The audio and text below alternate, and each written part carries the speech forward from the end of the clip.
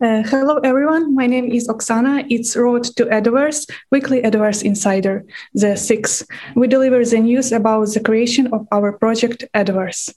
So may I please ask Tokugawa-san to speak? Okay, thank you, Okusana. Hello, everybody.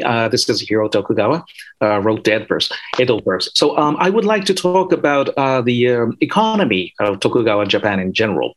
It is so similar to what we have in Japan right now, and at the same time, naturally, it's very, very different. So many people have a hard time understanding this, what it was like. A very senior politician asked me whether it was capitalist.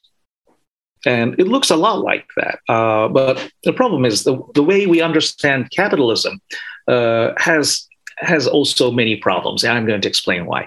Now, if you remember at the beginning of the Wealth of Nations, Adam Smith, 1776, Smith talks about the three pillars of a healthy economy and of a liberal economy. One is that the division of labor. So in order to produce something, the more people participate and divide and subdivide their tasks, then productivity goes up. Now, this is true. This is very, very true. And then he also talks about this exchange instinct. Like you see a stranger and then you feel compelled to exchange words with them. So people are societal. We like to exchange. And then part three is that, and the third pillar is the labor theory of value, that all wealth is created by human labor. The second exchange instinct, the instinct to exchange is only halfway true. You do that only with people you can trust or you're not afraid of. Most of human history, people were afraid of other human beings. So it's only halfway true. And the last part, labor theory of value sounds so true, but at the same time, it was so false by the time Smith wrote The Wealth of Nations, because The Wealth of Nations was written precisely at the moment when coal was becoming a very important source of wealth. So my suspicion is that Smith actually wrote this for the owners of coal mines who didn't want their business to be regulated. You see, coal power was competing directly with human labor, and as a result, many workers and craftsmen were becoming destitute. So that is the landscape of 18th century Europe, or 18th century Britain, at least. And then there's one more factor that is missing when you try to understand modern capitalism. This is the factor of violence or of theft.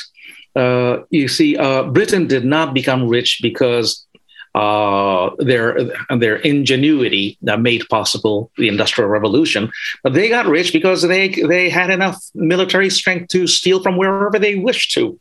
Okay, so from India and from China. So they were trading with China, and they imported too much tea, so that the silver specie left Britain en masse. So with lack of monetary base metal, they had to resort to theft. So this is the Opium War. They tried to sell opium first, and then when the Chinese banned that, then they used military force to, well, they say to open the market, but actually it is to settle the imbalance of trade with violence.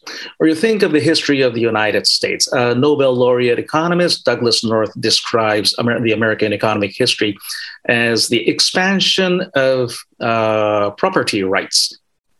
And then for the first 36 years of the United States of America, 32 years the presidents were slave owners. And then after that came Andrew Jackson, and he basically legitimized stealing Native Americans' land. So American economic history, you could call it the expansion of property rights. And then property rights were established with a lot of blood being shed. So there's violence, okay? And then you look at Tokugawa Japan. The Tokugawa shoguns tried very hard to instill what you would today call social capital amongst the Japanese people. And this was not an easy task, as the Japanese were so used to civil war, and also they were very strongly influenced by Toyotomi Hideyoshi's expedition into Korea. To repeat again, more than 1% of the entire population were mobilized in this very futile and stupid war, and most of them returned from the battlefield thinking that we were winning. And this became the undercurrent of Japanese thinking towards the end of Tokugawa times. So, but anyway, the Tokugawa chose to get out of this national thieving business and instead just try to run a very peaceful economy. So there's no violence here. And two is that the Tokugawa collapsed as the Industrial Revolution approached East Asia. So there's a pre-industrial revolution economy. In other words, all wealth was created by human labor. And that's the first thing that Western observers noticed when they arrived in Japan in the late 19th century. So it looks very much like the most advanced European societies, but everything was done by human hands. So that is what amazed Western observers back then. So very ironically, was it capitalism? No, but it looked an awful lot like the world or the economic system described by Adam Smith. That is the essence of Tokugawa economy. And so the good news is that you could run an economy growing very slowly, like 0.3% per annum, for 260 years, and just keep growing. And then without war and even without natural resources.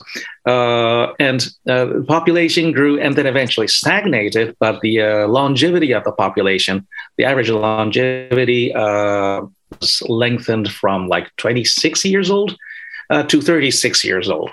So there's growth all the way. And you don't need the Industrial Revolution. You don't have to steal from others in order to achieve this level of growth. And the people were pretty happy, more happy than you would imagine. So this is a part one of my my talk on Tokugawa. Thank you very much, Tokugawa-san. Inspiring and interesting. So the next, Mr. Gen, the CTO of the project, may I ask you to tell about the progress? Thank you, Okusana. Hello, everyone. This is Gen. And then I'd like to share some updates about Edoverse. So we are planning to have a meeting with kind of SIer in token ecosystem. So we will try to design the token ecosystem, which is super cutting edge and quite new. And then, of course, we need to find some proper partner who can, design a whole token ecosystem, which is based on what we want to do with Mr. Tokugawa's point of view, what we did in Edo era and Edo City, blah, blah, blah, something like that. And then, of course, we are going to use NFT. And then we see a lot of many types of NFT use case in crypto space, but I think none of them can describe what really NFT can do. Because imagine that we see like many types of digital arts can be traded by NFT, but of course we can deal with it in fiat currency as well. So we pay USD, for example, or we pay JPY to get some digital asset, which means this is not real NFT use case. So we'd like to describe and realize what Mr. Tokugawa mentioned now is new ecosystem in which NFT can show their presence. So for example, NFT means non-fungible tokens, right? So there's only one original asset, which can be NFT, which is not like digital arts or gaming application, blah, blah, blah, something like that. Because if we issue kind of gaming NFT, if gaming company is going to be collapsed, then this NFT is not guaranteed, right? But even if, let's say, gaming application is down, gaming company is going to be bankrupt, we still can use this NFT. It's a real NFT ecosystem, which is what we want to do. Mm. And then, of course, to proceed and realize it, we have to consider what types of design is needed for this token ecosystem, which is including NFT and DeFi as well, and then native token as well. So this is a little bit complicated structure. So we need to find proper partner, and then we are trying to do now. And then maybe from 4 o'clock JST today. I'm going to have a meeting with them. And then maybe we can catch up with it. After, I'm not sure, 10 days later or something, we can show more detail about the token ecosystem, which can realize NFT, quite new NFT ecosystem, including a native token and DeFi. So stay tuned. Thank you so much. Thank you very much, Mr. Gan. I'm sure you will find the solution, and good luck with today's meeting. And the next, Dominic, could you please inform us overall about our project? Okay, thank you. I'm very glad that everybody is very, very positive and high motivation. And then March, we did. On March, actually, we just made a whole sort of we're just building up the whole ideas and also the sort of design and then how we should just handle and also how we should make some concept for the Edoverse.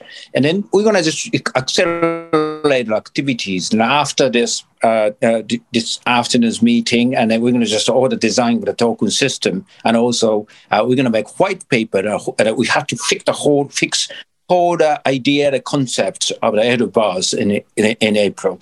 So our activities is going to be very it's accelerating, and I'm really looking forward to just giving white paper just by the end of April, and after this. We're going to issue a token, the Edo Zenis or Edo Kobans, and our original schedule in July.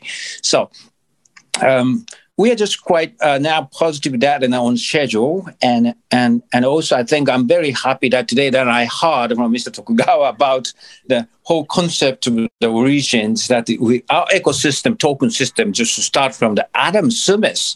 Yeah, this actually really important thing that our ecosystem is deeply under the consideration of the whole sort of economic scale of the world, and also the existing we might just improve existing economic system just using Edoverse just in the token system. So I'm really looking forward what we can do, and then we might just change the world. And then hope that I think that we can enjoy this game, and also we can enjoy this ecosystem probably next year, 2023. Thank you. Thank you, Dominic. I like this, to change the world. Thank you very much, everyone. And thank you, everyone, for listening. We will be connecting with you next week. Goodbye.